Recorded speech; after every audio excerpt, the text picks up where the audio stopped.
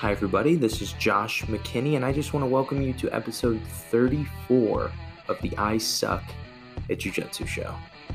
Now, today's episode has something new, something fun. As always, I have an interview with my friend Jamie Kilstein. Now, if you don't know who Jamie is, you may recognize him if you went to our YouTube channel. Yes, we have a YouTube channel now, and you watched the video of this interview. You would say, hey, I know that guy. He is the guy from all those funny Instagram videos on jiu-jitsu that I see all the time. Or he is that guy I saw on Conan once, or once I saw him on the Joe Rogan Experience. I think he was on the Joe Rogan Experience a few times, but now he's on a much less relevant media platform. He is on the I Suck at Jiu-Jitsu show. Now, Jamie is a brown belt in Brazilian Jiu-Jitsu. He is a stand-up comic and a podcaster. He runs two very good podcasts. One is the Jamie Kilstein Show, and the other is Rear Naked Radio. Now, on Rear Naked Radio, I mentioned while he is on the show that it is my personal favorite jiu-jitsu related podcast. And yes, that is including mine. But don't worry, we're getting better. One day, this show will be good enough for me to say it's my favorite. Just not yet. But anyway, Jamie and I get into a lot of different stuff on this episode. And really, we just talk a lot about life. I think the pandemic had just kind of started when we were recording this episode, and there was just a lot of trying to wade our way through it. Now, just a little disclaimer, Jamie has a bit of a potty mouth. I'm gonna have to talk to him about it soon. But if you listen with your kids, this may not be one of those episodes that you enjoy listening to with your kids. It may be uncomfortable for you. So if you are one of those people, don't listen to this episode. Just go back and listen to one of my many interviews. I recommend maybe my most recent one, second to most recent one. Oh my gosh, third to most recent one. I post so many podcasts with Kieran Gracie, which is a really good episode. I think you guys, if you haven't listened, would enjoy it. But we're not talking about Kieran. We are talking about his third cousin. They're not actually third cousins, but we were talking about Jamie Kilstein. Funny story, Jamie is actually the uncle of one of my students in my kids' class, and we get into that and what it was like co-teaching a class and then being forced to fight each other to the death. We get into a lot of different things on this episode. I think you guys are going to enjoy it, but without further ado, here's the episode. You know, you just usually like I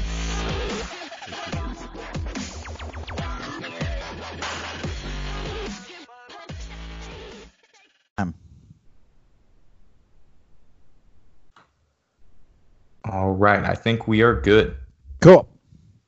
All right. So, how are you doing? I'm good, man. Yeah, I'm good. I'm avoiding panic, and I'm trying to convince myself to stay healthy when jiu-jitsu isn't the only motivating factor of being healthy. Like, I was never an athlete until I did jiu-jitsu. Mm-hmm. Like, I failed out of gym class. Like, legitimately failed gym class in high school. Which, by the way, if anyone wants to know how to fail gym class, you get stoned every day and pretend you forgot your shorts. Oh, okay. Yeah. And then I found jiu-jitsu, and I was like, because I love fighting, because I was like, oh, I have to do something or I'm going to fucking die. And then, you know, I was a child of 90s martial arts movies. Uh-huh. And I wanted to do, and we would watch like VHS UFCs. And I started jiu-jitsu. It's the reason I got in shape. And then whenever jiu-jitsu is taken away from me, I'm like, I don't know how to go to the gym. Like, I don't know how to, like, I couldn't even get myself to run once lockdown happened until, I swear to God, I was watching Lionheart with Jean-Claude Van Damme. And there was this scene where he put on a hoodie to go run. And I was like, yeah, it's fucking cool. I'm going to go put on a hoodie and run. And then I did it. And I realized, like, I have to juxtapose, like, I still have to pretend to be a fighter to do non-fighter exercises. Does that make sense? Yes, that makes sense. I found just the time, every bit of exercise that I do is for jiu-jitsu, right? So everything is about like being able to keep myself on the mat, being able to not waste so much energy so I can get there and train that night. Yep. So it's like very efficient. Well, I keep going into like exercise and I'm like, well, now that 10 minutes is done. Yeah. I have 2 hours that I would be normally doing jiu-jitsu that I can't do it right now. Yeah, I mean, it's literally what kept me in shape, where like I have to watch my diet more. I have to, and it hit a road because I was like, I'm not going to sit in my fucking place and do like hip escapes. My friend Drew, who runs Because Jitsu, who I co-host my podcast with, he was like, warm-ups are the things everybody avoids doing. And now it's all we can do. It's like we're being like punished by the jiu-jitsu gods. And like, so, but even push-ups and stuff, I was like, oh, just do like a body weight exercise. And I'm like, I don't give a shit. I don't give a shit until I just spent a weekend because I ordered healthy food, but it took a while to come. So I was like, I'll just treat myself. And I ordered like pizza and some bullshit. And I ate so much and felt so fucking sick that if I don't have some kind of check, like Corona will give me diabetes. Like I'm not worried about Corona. I'm worried about like going into the hospital with like cholesterol issues before I turn 40. I get that. So what kind of pizza did you eat? Just plain, man. I'm a vegetarian. I like veggie stuff, but I was like, no, I ordered a pizza and I ordered cheesy bread, which is a different version of pizza. And I ate both of them by myself in one sitting because addicts are really good at rationalizing shit. So I was like, well, I want to be healthy tomorrow, which means I can't have leftovers, which means I have to eat it all now. And so I ate a medium pizza and a box of cheesy bread, which is designed for definitely more than one person, possibly 3 people. And I ate it. And then like when I felt sick and full, I was like, I should stop eating. And then I was like, oh, I'll just smoke weed so I get hungry. And then I'll eat the rest, that's what they do at, I had this guy, Rob Wolf, on my podcast, and he's this health expert. I think he's like a #1 bestseller, but he's like a big paleo guy. And he's a jiu-jitsu guy too. And he was telling me that at hot dog eating contests, sometimes guys will get so full they're about to throw up. And instead of stopping eating, he may have said this on Rogan's too, they'll eat ice cream because you can essentially trick your palate where if you eat a different type of food, you go, oh, okay, I feel fine. And then you can move on to the other food. So I did that with weed. And then I ate all the pizza. And then I hated myself. And then I almost texted my ex. And then I fell asleep like on the couch. And then the next day I was like, yep, time to put that hoodie on again. And now I'm like, I have to run every day. Because if I don't run every day, that shit's going to happen. So I'm going to come back to jiu-jitsu with fucking worse hips and knees from running, I assume, because I never ran before. So there's like a trail by me. And I just, try to figure it out. You'll be able to add more pressure if you gain some weight, right? So you'll be able to. I did think about that. But I will also be too depressed to go to jiu-jitsu. Like, it's crazy how much nutrition and working out like affects your mental health, where whenever like a doctor's like, you should probably stay off it for a week, like, because I tweaked like something. And I'm like, yeah. But if I don't go into jiu-jitsu, I'm going to fucking kill myself. So isn't that worse? Where like it really does. I mean, the hardest part right now, I think for everybody listening to the show is like, how do we keep that athlete mentality? Because a lot of jiu-jitsu guys, I mean, even me, it's like I'm a Marcelo Brown belt. I coached at Henzo's and I make a living with a jiu-jitsu podcast. And if someone called me an athlete, I'd be like, ugh. Like, I think a lot of jiu-jitsu guys, like we were nerds or stoners or whatever. There's probably a lot of overlap with surfers where I still have a hard time considering myself an athlete. So when jiu-jitsu is removed, I go, oh, I guess we derail now. I'm listening to more comedy podcasts and they're all fucking smoking and drinking. And I'm like, yeah, I'll do that. And I just get so fucking depressed, where the challenge right now is like, how do we keep that athlete mentality with like what we eat, how we're taking care of ourselves, mindfulness, all this stuff, when the thing we love doing, the reason we do it is removed, like isn't there. And that's kind of the fucking challenge right now.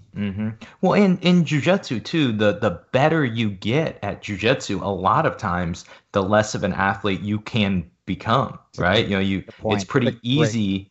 It's really easy to just go in and be like, oh man, well now I don't have to train hard because I am good enough at jiu-jitsu that I don't have to be strong. I don't have to be explosive. Right. That's a great fucking point. I'm small at you because we've met.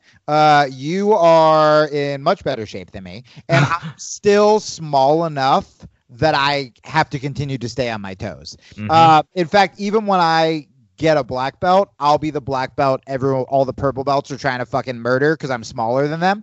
And so like I still have to kind of stay on my toes, but I do know that feeling. I mean, dude, have you ever rolled with a black belt who's so good that you don't even get a workout? Like when I rolled with Marcelo all the time, I would be tired because Marcelo, he'll play with you like an animal with his food, and he'll let you move around, and the rounds were always very fast. But I've rolled with some black belts where they're just on my back for 6 minutes, and I'm just kind of trying to do this, and I'm like, well, I'm not tired, but I'm not tired because I literally couldn't move, and there was nothing that either of us, like I couldn't do anything. See, I've rolled with black belts that I should experience that with, but my mind in those situations has always said, hey, maybe if you tried to be stronger and more explosive and really wear yourself out, that might win you the round. And so then so then it ends up being worse for me, Yeah. Oh, you just fucking flail like the Carlot Gumby thing. Maybe if I were to bench press this guy, when he's on my back, maybe that would be the most logical thing for me to do here. Isn't that funny when you catch yourself like, you've been training for a long time, you're a black belt, and you catch yourself doing some like blue belt shit out of panic, where you're just like, did I just fucking do that? And like, and your brain, you're experienced enough to know what you just did was some bullshit, but you're still like, as it's happening, you're in disbelief. The black belt in you is just like, what did we just try to do there? So for me, this actually happened 3 weeks ago. I have this ankle lock that I've been doing a ton, and just a little bit different, and it puts your knee in a different spot, makes it much harder for people to defend in the normal traditional way you would defend an ankle lock. And so what happens is it causes people to roll away from it and belly down. And that's the last thing you want to do in an ankle lock, because then you're in a belly down ankle lock. Right. And so I always have been, doing it a lot lately. So a lot of my students are doing it. Well, one of them, I was rolling with one of my blue belts, and I kind of let guys get deep in stuff and then talk trash, like a black belt should, and be like, oh, you don't even know how to finish this. Well, my blue belt Christian got it perfect. He had it. No. And what did I do? Exactly what I told him not to. I'm like, hey, you've got to beat the foot. You don't belly down, because then you're in a belly down ankle lock. Of course, I was like, oh gosh, this hurts. Maybe I should belly down. Oh my God. Of course, I bellied down. I ended up getting out of it just because I think he didn't expect me to belly down, so he kind of lost it there. And I was like, I made the complete wrong move. And as soon as it got done, I was like, yep, I did exactly what I yell at you for doing. That is so fucking funny. By the way, that reminded me, the 2 times I've gone unconscious, not even in tournaments, it was like right after I got my purple belt, and I thought I could start doing what you just described you do as a black belt, which is, and it was right when I was like, I'm just going to keep it playful or whatever. And I was rolling with this one guy who I just, again, would just like steamroll every day. So I just let him get, like, I let him get my back, which that's fine. But then I let him get like a bow and arrow pretty fucking deep. And I just wake up remembering everybody surrounding me and me being like, oh, motherfucker, not only did this guy tap me, but now everybody had to run over. But the worst version of that was we were doing this drill at Marcelo's where he had them start with a bow and arrow. And I was and I did rounds with some brown belts. I roll great with like world champion black belts and stuff because there's no pressure on me. Mm-hmm. So I can be really relaxed and flowy and whatever. But if I have like a big purple belt who's an asshole, that's when I start to make these dumbass mistakes. But so this guy was a white belt. And so I go, oh, I'm a fucking purple belt. I'm gonna let him get it in a little deeper. And as he's getting it in, the bell starts. And I was like, all right, this is weird. That's weird that I can't. And what I didn't know is he is a black belt in judo. And so I let this guy with infinitely better grip strength than I do get super deep. Next thing, everybody is once again around me. And I went unconscious both those fucking times. So when I started training, I was 14, and we were at an MMA school. It was actually Matt Hughes's gym, and that was where we started training at. And one of my buddies, who was about my age, maybe he was a year older than me, 15, weighed like 120 pounds. Everybody called him McLovin because that was his body type. Well, one of the guys was an MMA fighter who's I will not name, but fought. Pat Miletich. No, it wasn't him. But he fought on The Ultimate Fighter. He didn't make it on. He fought to get into The Ultimate Fighter. Didn't make it on. But really big, strong athlete, and he's probably at like 200 pounds at the time. And Justin, my buddy, is 120, and he would always just mess with Justin, make fun of him, as you should anyone who is smaller than you, right? Sure. And this guy was also natural pecking order of things. Yeah, that's how you should treat people. But so this guy, he was a purple belt in jiu-jitsu. Justin was a blue belt, and he always would say, "Oh, I'm going to put on my gi one day, and I'm going to beat you down." And so Justin was like, "Hey, you should put on your gi." And the guy's like, "Yeah." He's like, "You can start anywhere you want." And Justin goes, "Well, can I start on your back?" And he's like, "Yeah, sure." So he starts on his back, and he goes, "Well, Justin goes, "Can I start with this grip?" And he grabs a cross lapel grip, like for a bow and arrow. And the guy's like, "Yeah, sure." And they say go. He goes right into a bow and arrow choke. This is great. This guy fights it for like 5-6 seconds. And I go, "Justin, I think he's out." And Justin was kind of like, "Well, let me just make sure. He's been terrorizing me for a long time." And, a few seconds later, he lets go. This dude's dead. The dude wakes up like in just a huge explosive fit, jumped up top of Justin like he was passing his guard, and then like looked around and didn't understand what was going on, ran out of the matted area, and then fell into the chair of the fly machine, like where there was workout equipment, and woke up on the fly machine, had no idea what happened. He made that motherfucker teleport. He did. And dude was doing the Thriller the whole time that he was falling out of the cage. It was amazing. It was a great. That's the heroic version of my story. That's the good guy. Yeah, that's incredible. That's amazing. Yeah, the good guy won. So that was a really fun experience to get to watch, and then to not have any fear that this guy was going to kill you later too, because I just got to watch it happen. Right. Yeah. Oh my God. Have you ever done that? Where you fucking catch, like I've caught a couple UFC guys, I've caught way bigger black belts, and you have that moment where you're so happy, immediately followed by, are they going to try to fucking kill me? And like looking at the clock, and it's a nightmare. It's so scary. You can't even enjoy it because you're just like, I guess I die. And then I got injured a couple times. Because like when that would happen, I would go, okay, they look pissed. So I'm just going to go like lighter and just chill out and let them get their ego, evened out. And I got injured a couple times that way because I realized, and I don't know if you've experienced this, but it's this weird balance where because I was smaller, and I was even smaller back then, I was like 140. It's almost like I kind of got to go harder or else I'm going to get hurt. Mm-hmm. Not harder like strengthy or spazzy, but if I am totally lackadaisical or like nihilistic in my rolling, like I could actually get fucking injured if I'm going with some big dummy. You know, it's like kind of finding that balance of like, okay, I want to flow and I want to be relaxed. You know, like my favorite guys to watch are like Ryan Hall and Glover and Huron. Huron's huge. I've rolled with Huron, but he's really flowy.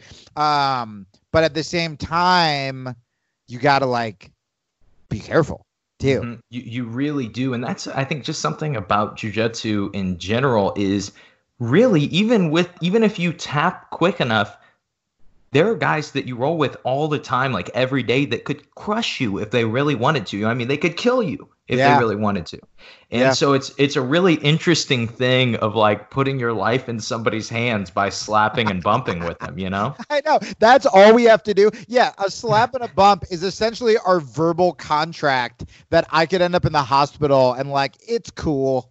Mm-hmm. Yeah, and hey, this guy signed a waiver. You know, I can't even sue the owner of the gym because of this. No, I mean, that's one of, you know, I did this seminar at the 10th Planet in New York before all this shit happened, and I ended up staying after for at least an hour talking to people about mental health, and all I really said was,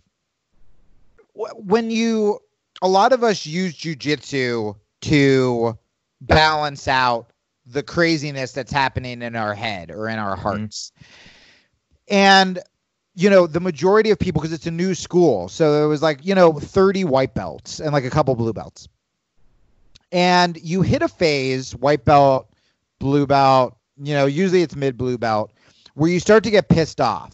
And you start to go to jiu-jitsu and you're hitting the mat and you're not progressing, or some new wrestler tapped you out, and you start to resent the thing that is there to fix us. That's our mental health. It would be like if you went to church and the Bible wasn't there and you were like, oh, this is bullshit.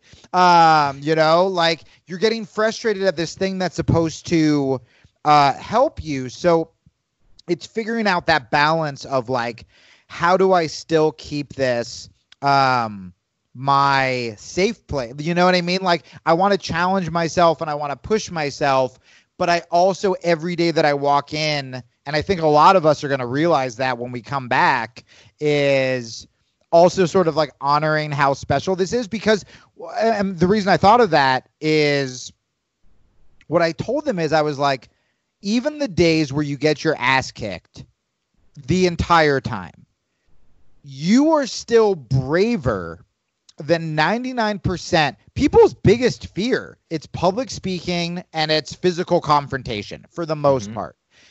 And so by showing up to a weird little ratty ass place where you are signing a waiver and putting on a dumb outfit and a stupid white belt as a fucking grown up to give permission to strangers to fight you voluntarily, you already kind of like win, dude. You already did the cool thing. You already did the brave thing.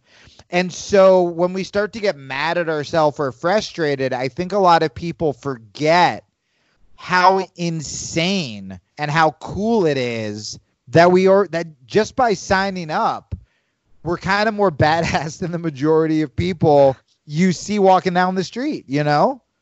Dude, I always look at that especially from a competitive standpoint too. Anytime I have students that are getting ready to compete, you know, everybody's nervous when they go to compete. Yeah, so they're getting ready to compete, and I always will tell them, like, look, no matter what the outcome is, you're going to go to work on Monday morning, and nobody else got to experience what you got to experience. Yeah. That's a win in itself. You know what I mean? Like old lady Kronyats, who sits at the cubicle next to you, she didn't go fight somebody this weekend. Fucking goddamn old lady Kronyats. I think about her often. Always passing judgment at the water cooler. Yeah, dude, you're totally right. And like, you know, when you said go back to work Monday, I used to think about that because I had a phase where I couldn't train at like the bigger class of Marcelo. So I was going into the early morning class, which was like 7 a.m.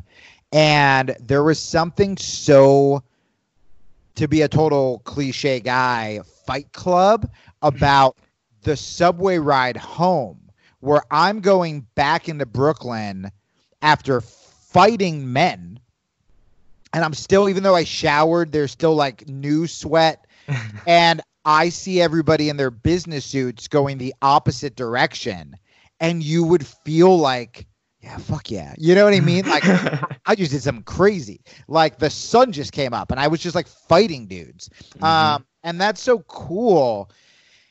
And I think that's, you know, so it, again, you, especially for competitors, it's like you have to be hard on yourself, not hard on yourself. You have to be critical and always want to improve. But if you stop having fun, you're kind of fucked. Yeah, I think that is, you know, it's hard to find that balance. And that's actually something that I wanted to ask you about. You know, you're a comedian, you're a writer, you're a podcaster, you're a brown belt in jiu-jitsu. You post all kinds of great jiu-jitsu material on YouTube and Instagram. Yeah, that's awesome. I'm glad you like it. And so it's good stuff. And so, you know, and so a lot of it, and pretty much all of it is like creative stuff, right? And so how do you, in jiu-jitsu, do you find yourself wanting to be really creative all the time? Or is that a place where you're not feeling like you need to be creative? That's a great question. That's a really I'm full good of them. question. Yeah. That's the only one I have, actually. That's the end of the podcast. I know. I just realized we did a half an hour and I was like, oh yeah, we haven't had any questions. So I have a lot of thoughts on that. First of all, every time I hear what I do in list form, I just want to apologize to my father. I also, at one point, tried to be a professional wrestler. I swear to God. I actually have literally 2 questions down. We're going to get into pro wrestling. Amazing. Great. And so I just had Ron Funches, who's this amazing comedian podcaster, on my podcast the other day, and we both tried to be, when he was on this sitcom, I think he was on Whitney Cummings sitcom, he was like 300 pounds and he lost a bunch of weight, obsessed with professional wrestling, and both of us actually in our 30s went to a wrestling school to be like, yeah, fuck it, we're in our 30s and comedians and totally unhealthy, let's do this.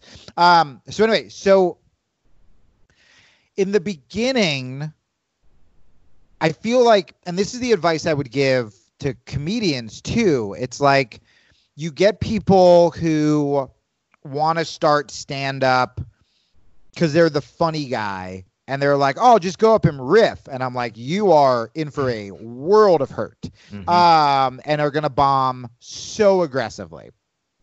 Or podcasting, like I get really excited to give people podcasting advice. Unfortunately, most of my podcasting advice is like very it's like kind of hippie shit. It's like conceptual. It's all about finding yourself. And they're like, cool, how do we get advertisers? And I'm like, you're thinking about it wrong. You're already wrong. Because people are like, well, I just want to like sit around and like get high like Joe Rogan does with like my friends. And it's like, well, right, but Joe Rogan is Joe Rogan and his friends are his friends. And like, you have to do what makes you different and what makes you you. And so, but at the same time, you have to learn some form of structure. So when I went into jiu-jitsu, I started late. I started when I was like 28. No, that's not true. I trained when I was like from 17 to 21, then stopped, started seriously training like twice a day when I was like 28. And so for me, starting late was kind of cool because, and this will circle to your question, I swear to God. I had been beaten down enough by life to be humble. So I kind of walked into the gym and I was like, well, I'm not as athletic as like these 19-year-olds who like flew from Brazil to train with Marcelo and support their family and like sleep on the mats in between classes. But what I can do is I can try to be a little smarter, a little more savvy. And the main thing I can do is I mean, if I kept going, I probably would have gotten my black belt when I was like 25-ish. And I probably would have been worse as a black belt than I am now. Because since I started late, I was like, let's pay more attention. Let's ask more questions. Let's not try to show off as much. let's not get us fucking mad when someone taps us out, as a lot of these young guys who are like fucking hungry do. And I think that's why I progressed the way I progressed.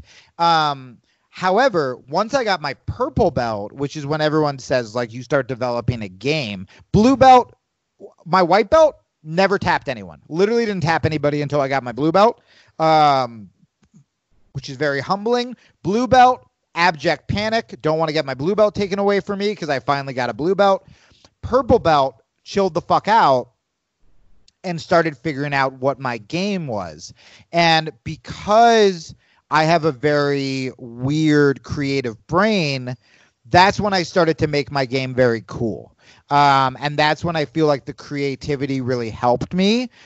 What I would say for people, you know, who are kind of creative brained, you know, when you're a white belt, I'm sure you have plenty of students who you're like, we're going to teach you how to escape from mount. And they're like, but I just saw a flying berimbolo and want to learn that. And you're like, you have to learn the basics to make the creative stuff work and to make the creative stuff better. So like my game is based around the guillotine. I'll just hit it from every weird places. When I tried to start developing that as a blue belt, I just got my back taken all the time, or it would put me in more trouble. I was the guy holding onto a guillotine when they were in fucking side control. Through trial and error, through creativity, through being weird, through my brain working in weird ways, I developed this really dope game. Also training with Marcelo, I developed a really cool guillotine game. And so I think the creativity really helped me. If I did not have that foundation, like when I was trying it as a blue belt, it kind of led to disaster. So I think, you know, I was just watching this Jimi Hendrix documentary, and he said music is half reality, half fantasy. And I think that can be applied really beautifully to jiu-jitsu, where it's like half reality, fundamentals. How do I hold people? How do I escape? When do I need to fucking abandon ship? And then half fantasy, you know, that guy's across the map, but I bet I can like dive for an ankle lock, and then when he goes to defend it, I can leap over his body to a guillotine. And like, if you have sound fundamentals and confidence, like, yeah, fuck yeah, you can make that work. And that's so true, and that's so important pretty much in any type of innovation, right? You couldn't, if you were an architect, you couldn't innovate on building a house until you knew how to build a house, right? Right. And so I think, like you look at like Franklin Lloyd Webber's shit and it looks really dope, but it's like he had to take some 101 classes first, or else structurally it would be like, oh, that looks cool, and then a family would move in and then they would all die because the house would crumble on them like the fucking Wizard of Oz. Exactly. And so that's my biggest thing. Like anytime I get the chance to, you know, sometimes people just start class and they just start in whatever class is being taught. But if I ever get the chance with someone who is new, to like start teaching them, I always say, look, we'll start teaching you bottom side control. Like, I know it doesn't make a lot of sense right now, but the truth is this is where you're going to be at for most of your jiu-jitsu for the next 6 months, right? I teach the trap and roll is the first thing I always teach them, because it's like, yours makes more sense you're right. They're going to be in side control probably more than mounted, but I like trap and roll because it's a bad position they're going to be in a lot, and it's also like a little bit of magic where they go, oh, you know what I mean? Like, it's like that cool, like, holy shit. But yeah, exact same concept, because like, and also you just, you know, one of the things I tell people when they're new is like kind of similar to what I was talking about before, like embrace getting your ass kicked, because even from a self-defense point of view, the days you're getting your ass kicked, you're still training your body to not panic when a stranger grabs you. And when you're out in the street, you know, and I would say this when I would teach Muay Thai too, like just not turning your back when someone's throwing punches, even though you're getting your ass kicked by pro fighters in here, you're a step ahead of people on the street, because most people, when they're grabbed, they'll do something fucking stupid. Or if someone's throwing shots, they'll turn their back, or they'll literally end up fucking fetal. And so even the days you get your ass kicked, just like being okay with that. And that's probably something else that helped from comedy too, where like I have bombed enough to, be a little humble on the mats. And then conversely, I have fought enough terrifying people to not give a fuck on stage because, like, what's the worst that's going to happen? You're going to attack me? Like, all right, that's cool too, Like, they kind of balance each other out. Yeah. Yeah, so you had said your favorite thing to teach is the trap and roll, and so I figured now would be the perfect time to say how you and I met, which was your nephew trains at my gym. He sure does. And so I believe he just turned 6. Is that I know? Dude, I freeze frame because I have 5 siblings, or I'm one of 5, and then 2 nephews. I freeze frame. Like my brother now, who just turned 30, he's always 16 to me. Koa, my little nephew, he's always 2, but I guess a 2-year-old couldn't do jiu-jitsu. So yeah, you're probably right. He's probably around 6. He's adorable. He's adorable. He is, and so there was just something though. You taught a kids class for us, and that was you showed trap and roll, right? Do you remember my sister had us fucking fight in front of a bunch of people? What was a lunatic? What was that about? That was her being an insane person. Where Josh and I taught a wonderful. We co-taught a class together in true jiu-jitsu spirit. No competition, not coming together, and all the parents are set up watching in chairs. And my sister just goes, "You know what everybody really wants to see?" And I was like, "Who the fuck's talking?" And why don't you guys fight? And I was like, "That's not what anybody wants to see. Yeah. It's certainly not what I want to do."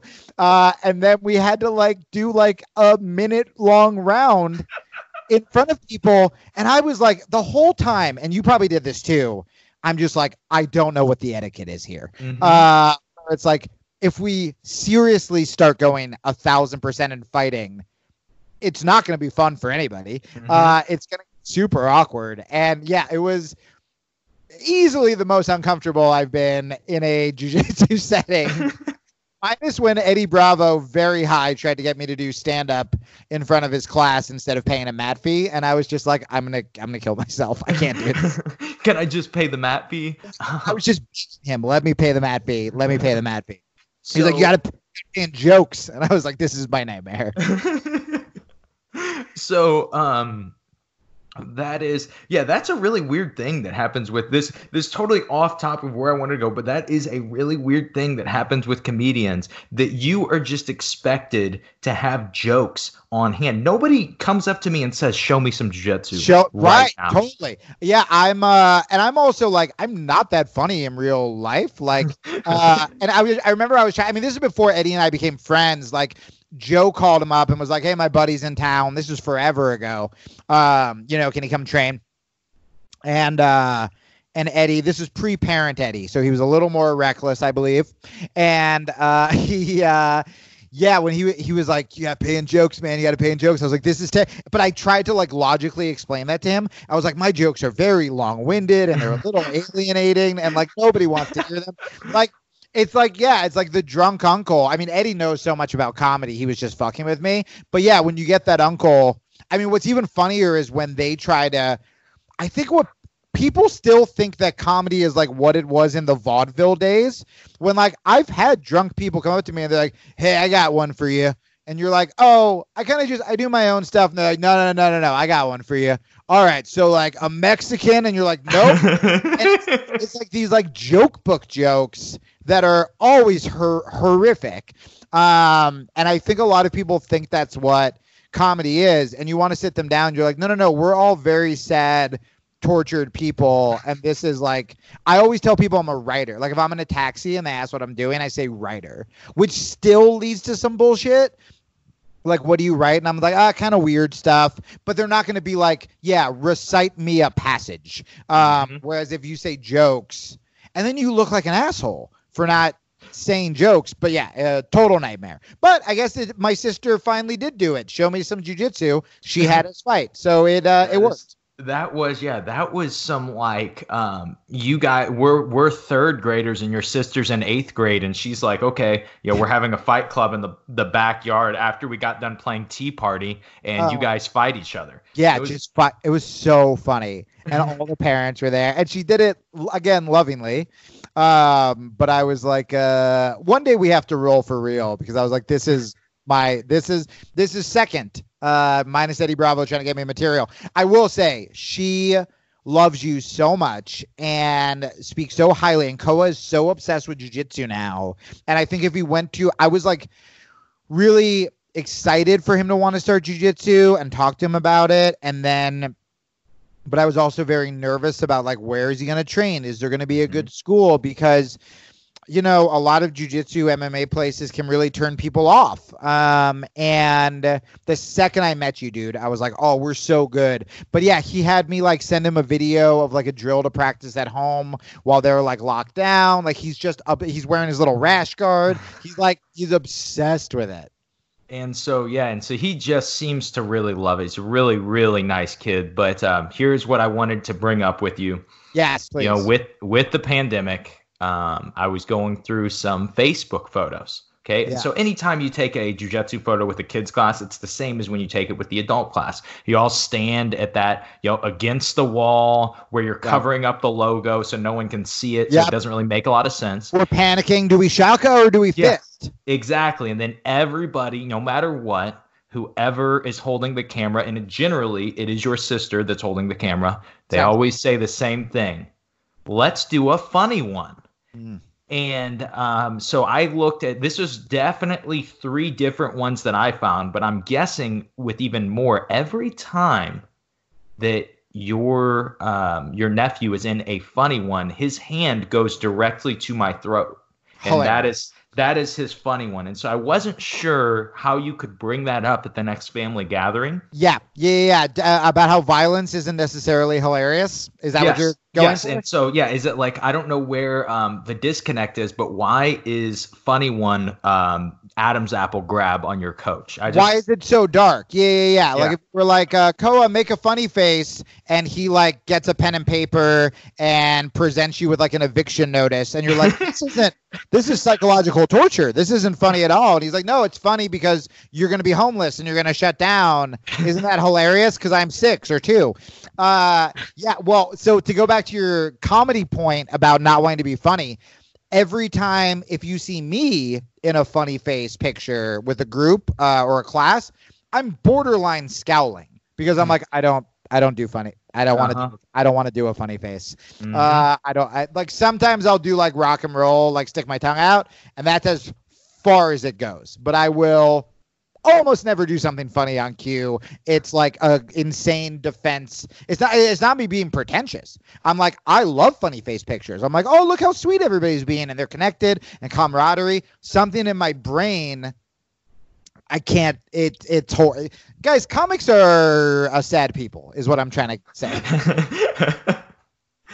Everybody, I'm really sad right now. So okay, so we'll change pace a little bit. We've already brought it up a little bit, but because I really wanted to get to this. Yeah. What caused you to try to become a pro wrestler? Okay, so I grew up in like the Shawn Michaels, Bret Hart heyday of pro wrestling, Steve Austin, all that stuff.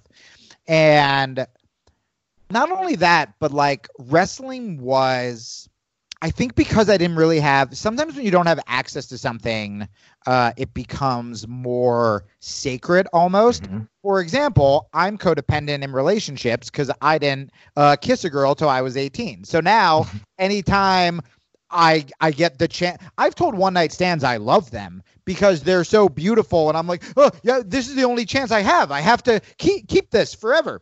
And so with pro wrestling, we could never afford the pay-per-views, so we would watch back in the day. For you youngins, they would be scrambled on TV. There was no WWE Network. They were like $60, and you could hear the commentary though through the scrambled.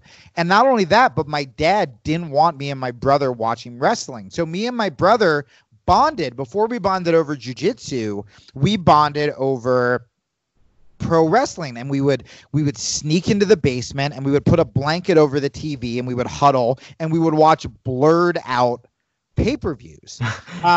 So it was like everything to us. I mean, I hitchhiked to meet Mick Foley. I was just obsessed with it.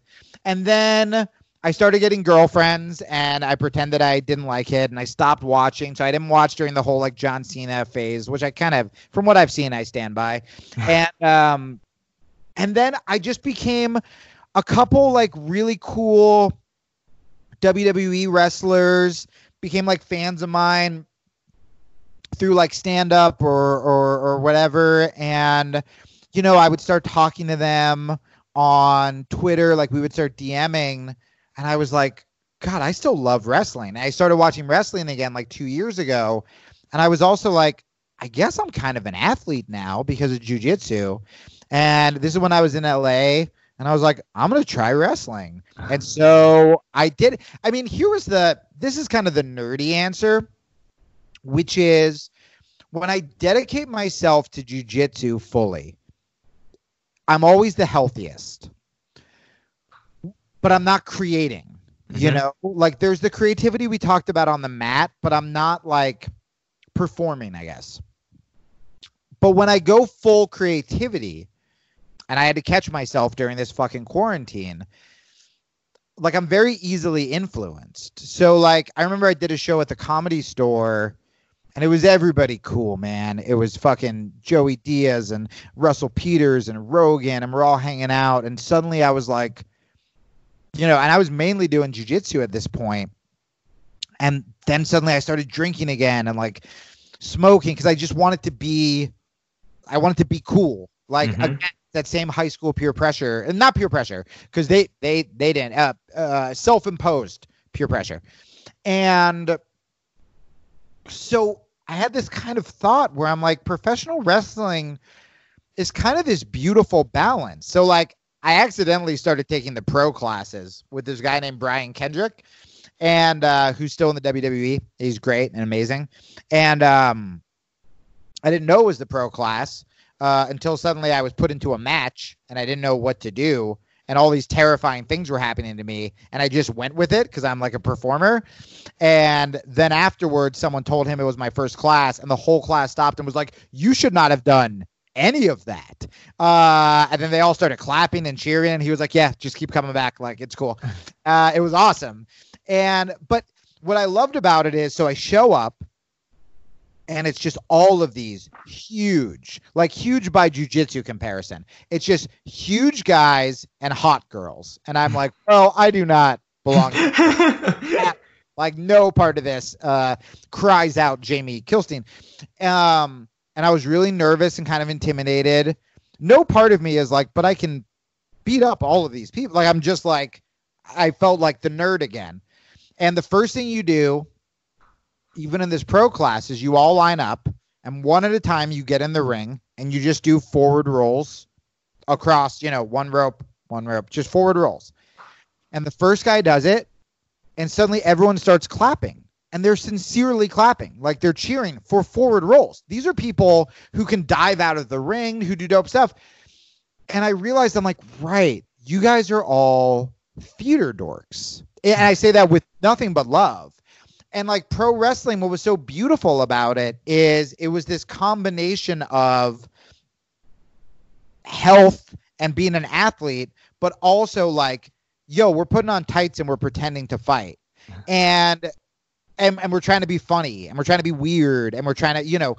And so I kind of thought, because I've had an identity crisis for like 20 fucking years, I kind of thought it was actually going to be the thing that saved me, where I'm like, oh, it's a way to be weird and creative and also keep myself in check and stay healthy and mentally disciplined. Because the thing with comedy, man, it wasn't until I started doing jujitsu that I was around people that would talk about things like positive self-talk or visualization or not fucking hating yourself.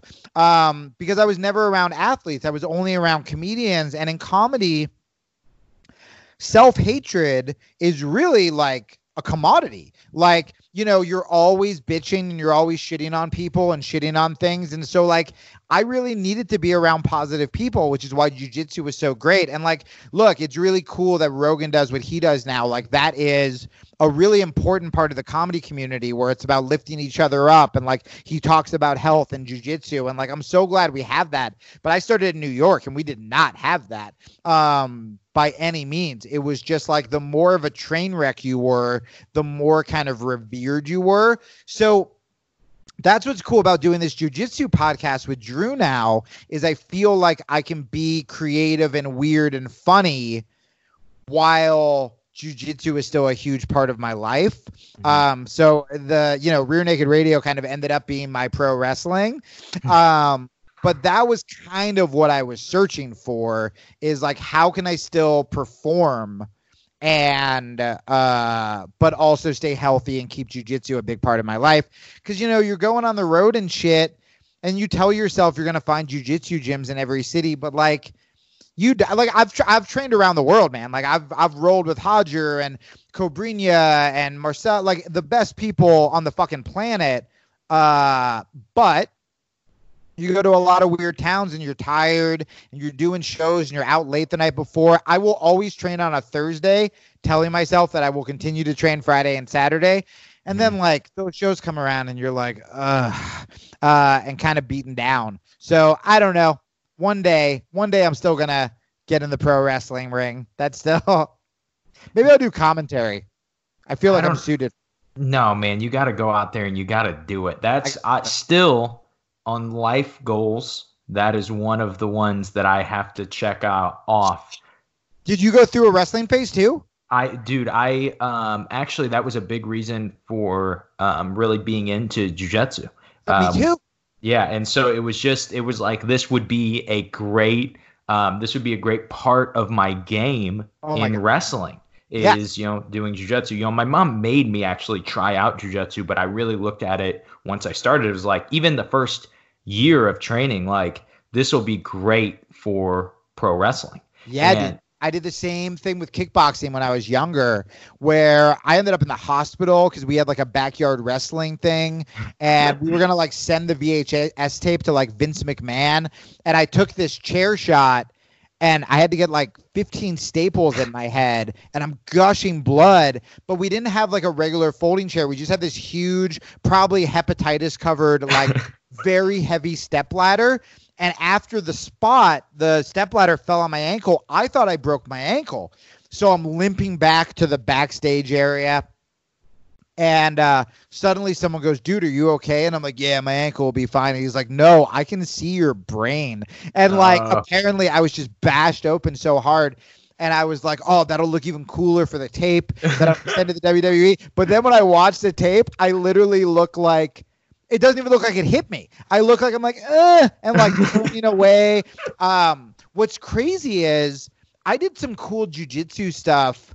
I like showed some of the guys who were better than me some like jujitsu ideas. And my friend Kyle O'Reilly, who's in NXT, he's trying to incorporate. He was like tag team champions. He's trying to incorporate a lot of it. You see him do this like floating knee on belly things, which is cool. But a lot of real fighting is actually sort of counterproductive to wrestling. And so I thought in my head, I'm like, oh, I'm going to look really cool because I know how to actually just keep my fucking hands up and bring my hands back to my face when I throw punches or whatever. But what I learned is the reason they're throwing these big, wide haymakers, these dumb-looking punches, is because everything has to be big because you're performing for the back of the arena. Mm-hmm. So, like, if you're tight and doing really technical slips and stuff, like, maybe on TV that'll look cool, but, like, you actually have to do these really over-exaggerated motions. That's why a lot of the jiu-jitsu and a lot of the MMA, at least my theory, It's like it looks like garbage. And me and you see it and we go, oh, we'll just do it better because we know what we're doing. But a lot of it is like purposefully has to look like garbage. But man, I mean, when I grew up watching those old like Sakuraba, or not Sakuraba, Jesus, like Super Crazy versus Tajiri, or like the old like Guerrero, Benoit Malenko, like all those reversals and shit like that, like from Japan. I was like, oh, you could do some dope shit with jiu-jitsu. I do still believe that. I will also say this, so you know, it is so much more tiring than you think it's going to be, and everything hurts. Like, when I was a kid, I would fantasize that I'm like, oh, the ring's going to feel like pillows, and the ropes, well, the ring is like legitimate. It's this. There's just springs under it. So if you happen to land correctly, it doesn't hurt as much. So that's number one. But if you land on your neck or your knee, like everything fucking hurts. But like that I figured. What I did not figure is the ropes are elevator cable. So when you're running the ropes, first of all, you're doing sprints. So when you're running against the ropes, all those back and forth that don't seem that much, they're literal all-out sprints.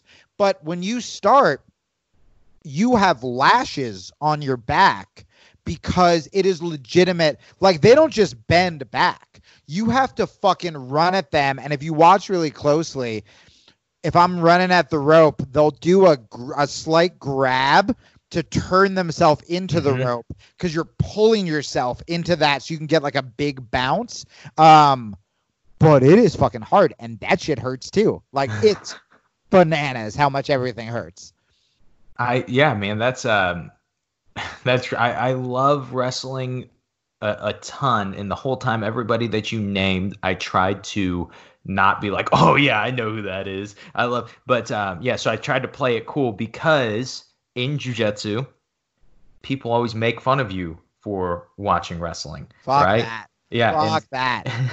Did you listen? So on my podcast 2 weeks ago, I had this guy named Sam Roberts, and Sam Roberts is like one of the heel commentators for the WWE.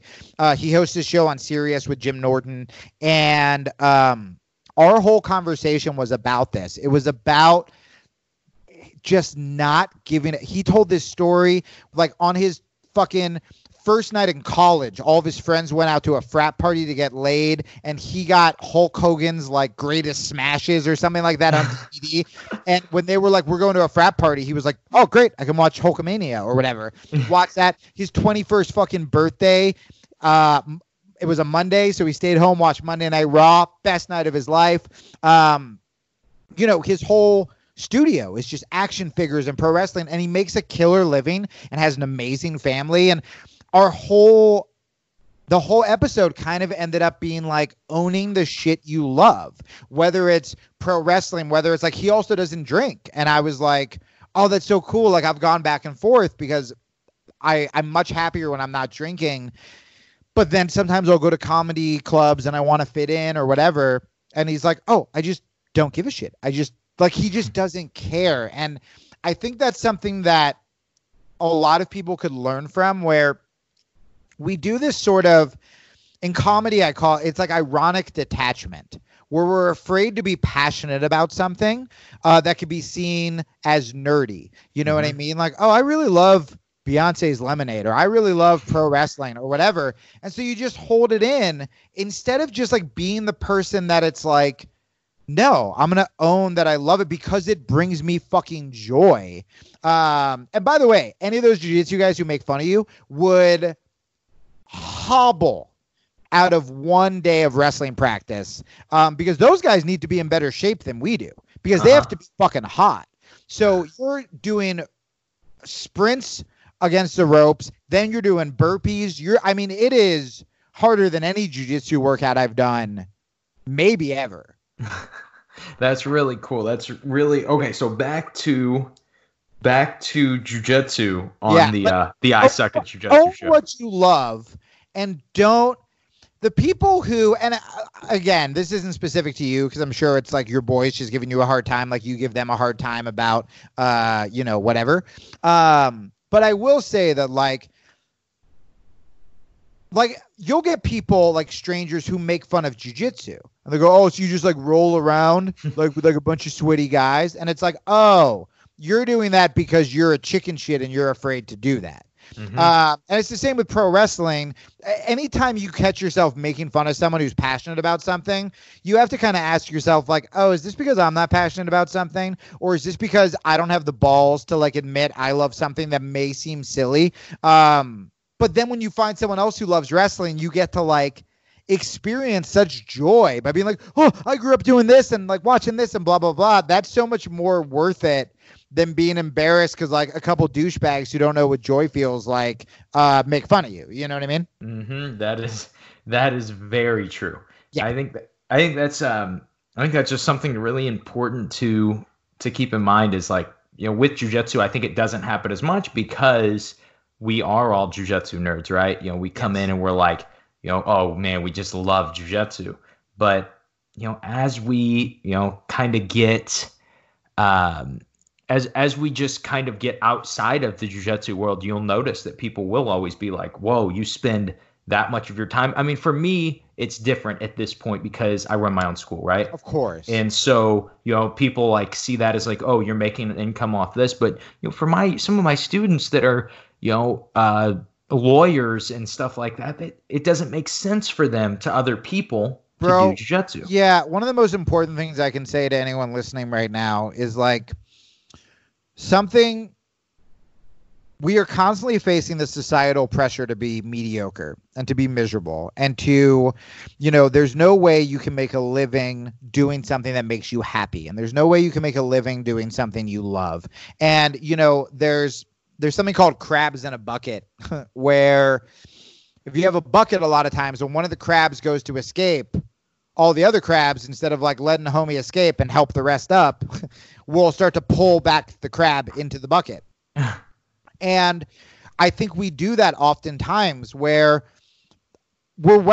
people are well-intentioned. Are you sure you want to try comedy? Are you sure you want to make a living doing jiu-jitsu? Isn't that just a hobby? But deep down, they have to ask themselves, am I doing it because like I really wanted to be in a band, but ended up working at an office and I'm miserable? And if all of us could just, instead of shitting on people who are making a living or trying to make a living, accomplishing their dream, if all of us could just figure out like, yeah, we all deserve to be doing something that makes us happy or something that brings us joy. Or maybe we have a shitty office job that we don't like, but we get to do jiu-jitsu twice a day. We figured out a way to make it work, and that's our passion, whatever.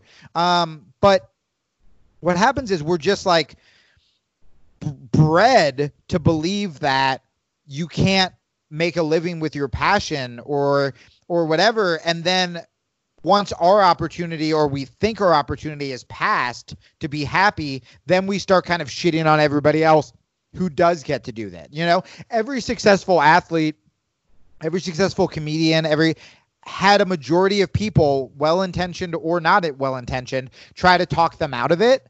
Mm-hmm. And it's a scary thing, but like, man, if you see somebody doing something like that, like you should support the shit out of them. And if you're getting shit because you want to start a podcast or you want to make jiu-jitsu your livelihood or whatever, you need to step away from those people, at least for a little while, and surround yourself with other dreamers and visionaries and people who are going to support you even when shit is really scary, you know?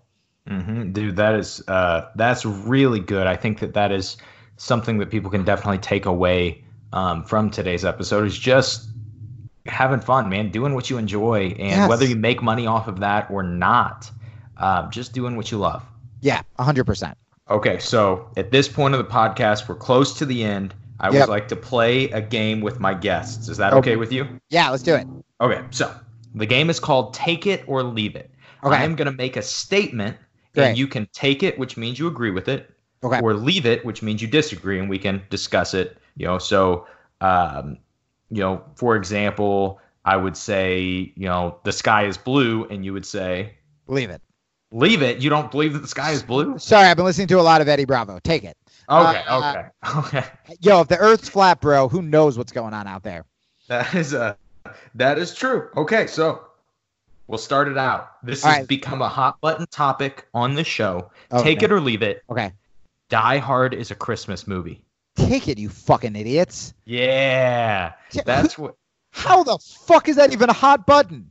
Yeah. Dude, I'm telling you, you have a strong 3% of society that hates Christmas, and they think that Die Hard is not a Christmas movie, and they're bad people. You know what? That's why we're in the trouble we're in right now, and we're all fucking quarantined, is because some people don't use logic and go do dumb shit and spread a virus all over the place.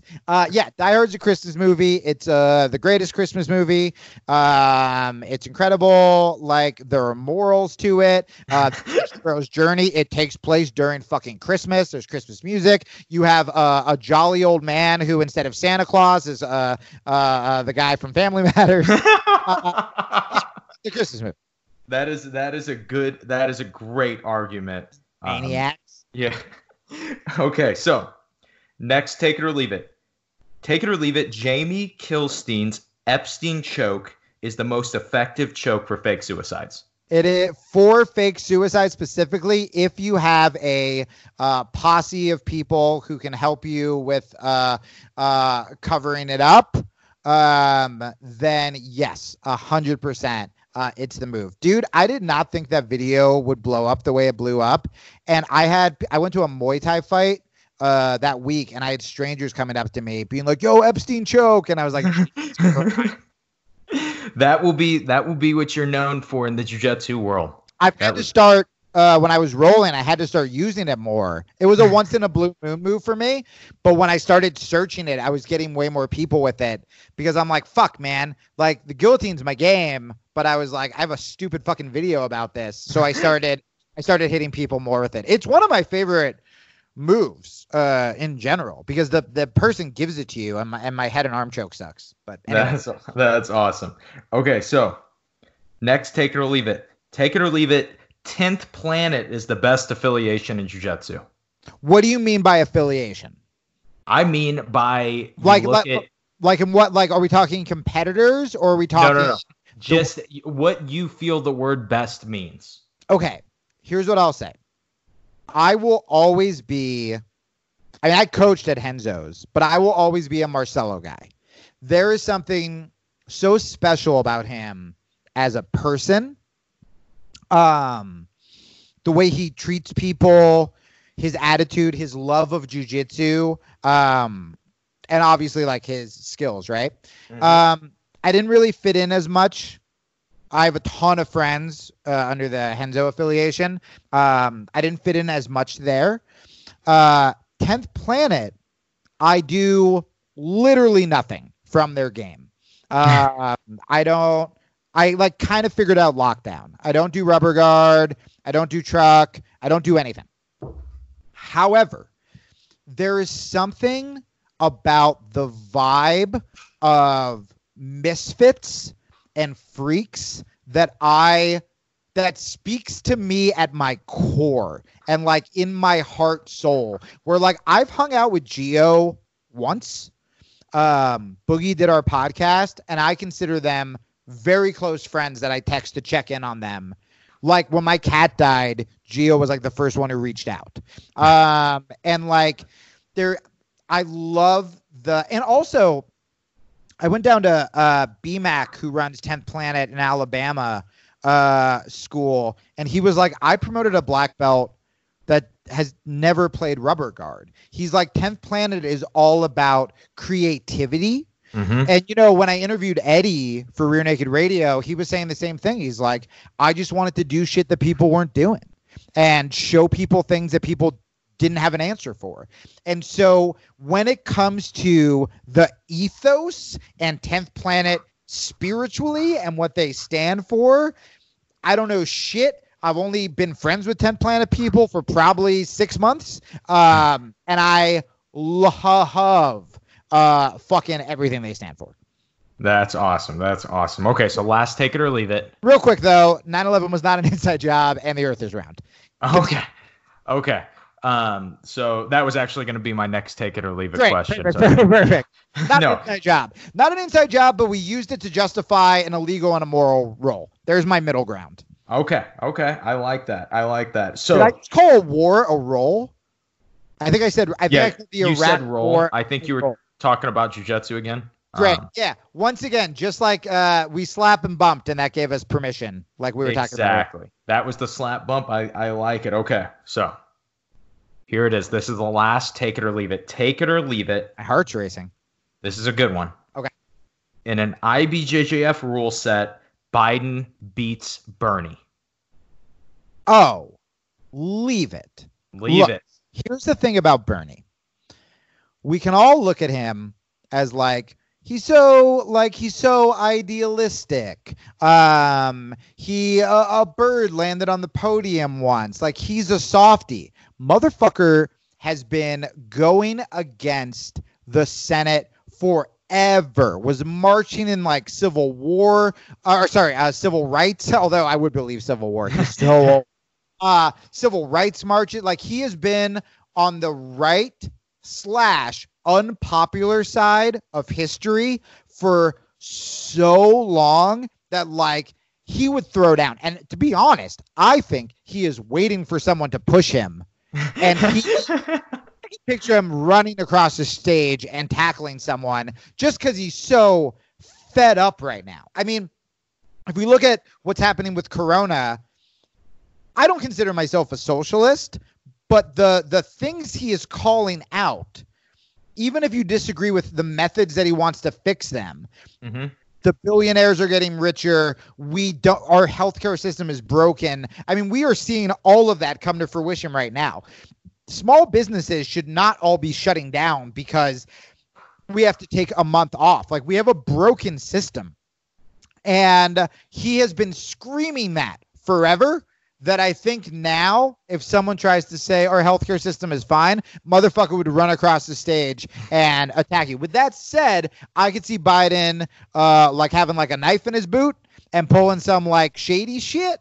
But if we're talking IBJJF rules, no knives.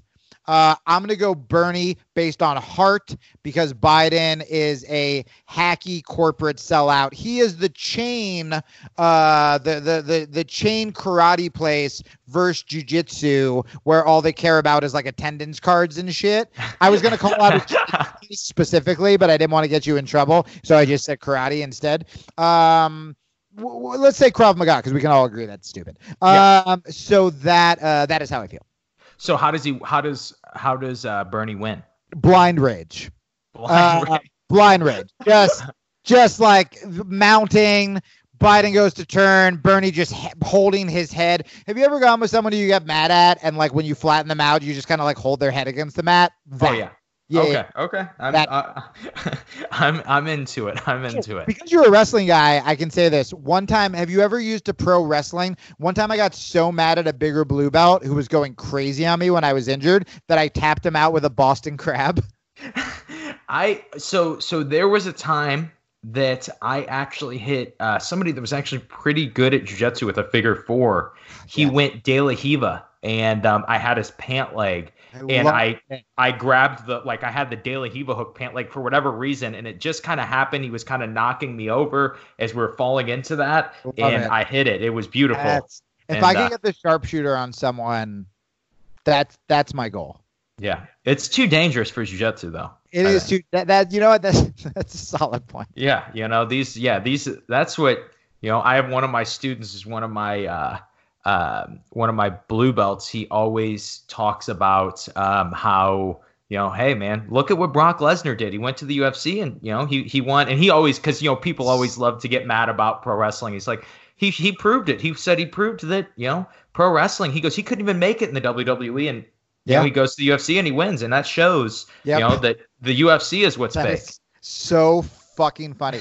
I gotta say, wrestling nerds, I don't know if it's because we were bullied a lot or just because like we love something so clearly on its face dorky. Wrestling nerds are some of the fucking funniest, most creative people. You know who's there's a UFC crossover, Ryan Loco. Do you follow him on Instagram or Twitter?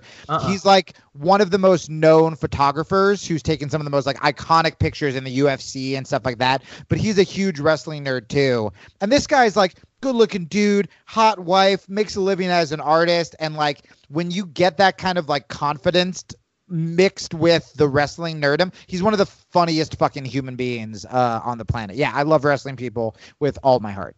That's awesome. Okay, so last question. This is always how we finish. Okay. So the situation is this. I am at a Jamie Kilstein seminar, and I'm a blue belt. I raise my hand at question and answer, and I say, Jamie, how do I suck less at jiu-jitsu? I say, get the fuck out.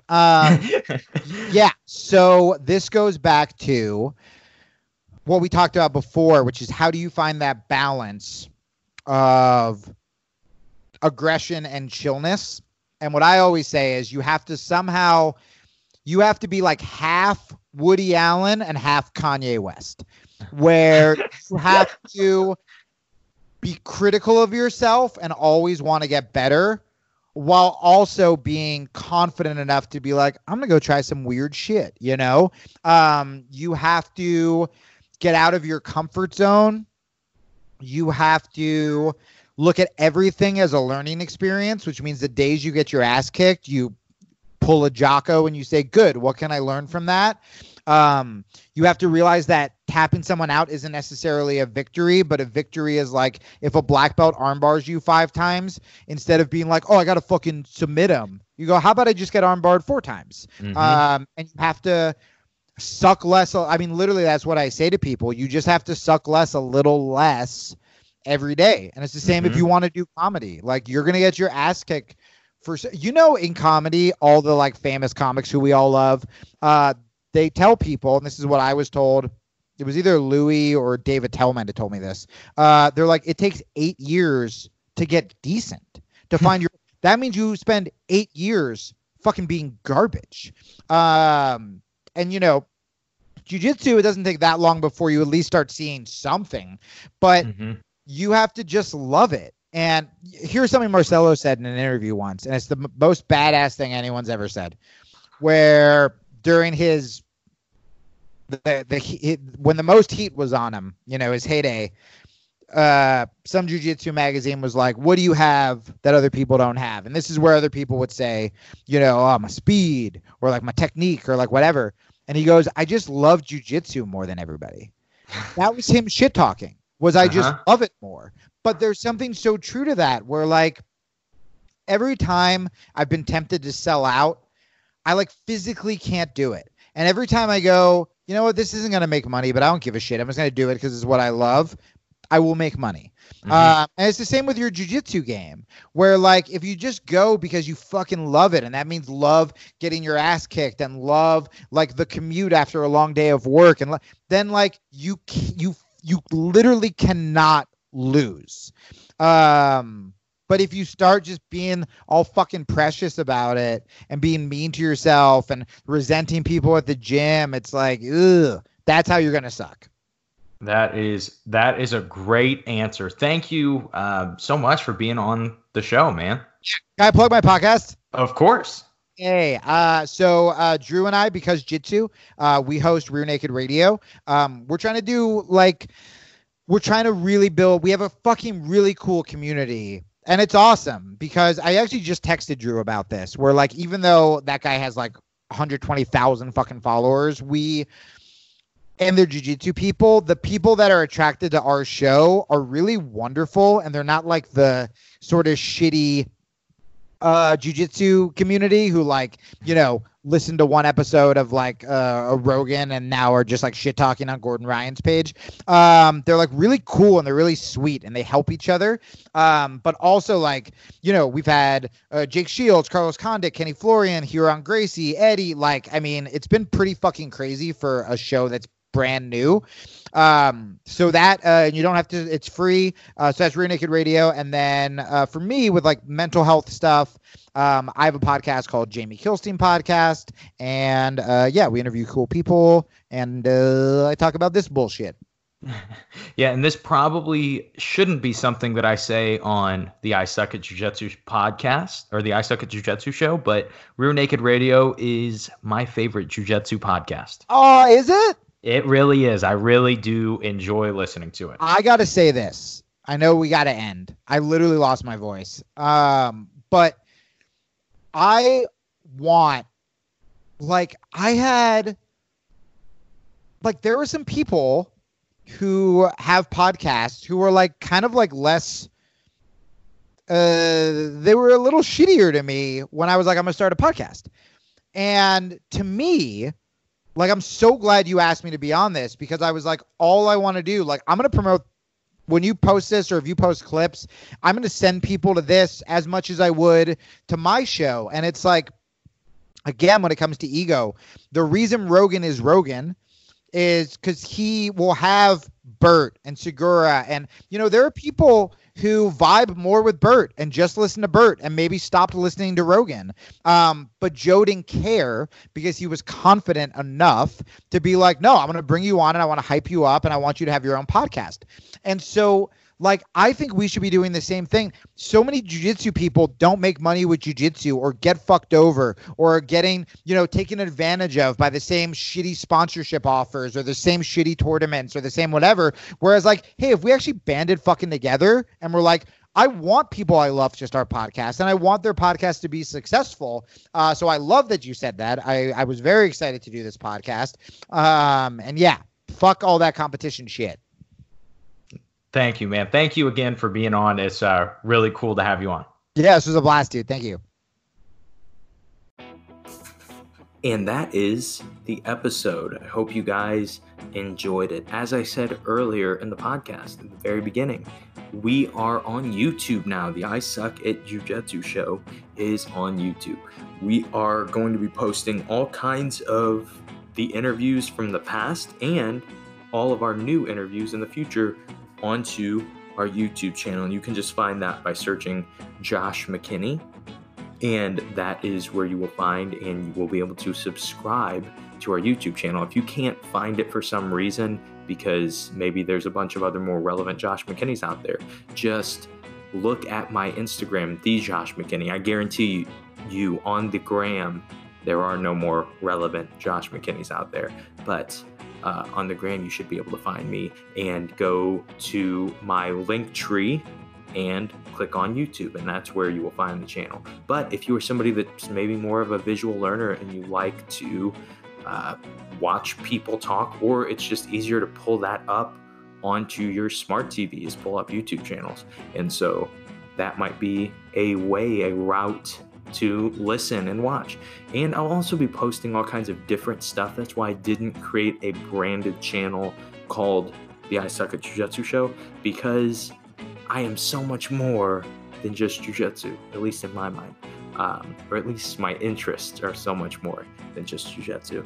But that is what I have for you guys today. If you enjoyed this episode, as always, let me know. Send me a message. I love to hear from you guys. I love to hear different messages and just all your guys' different thoughts and opinions on things.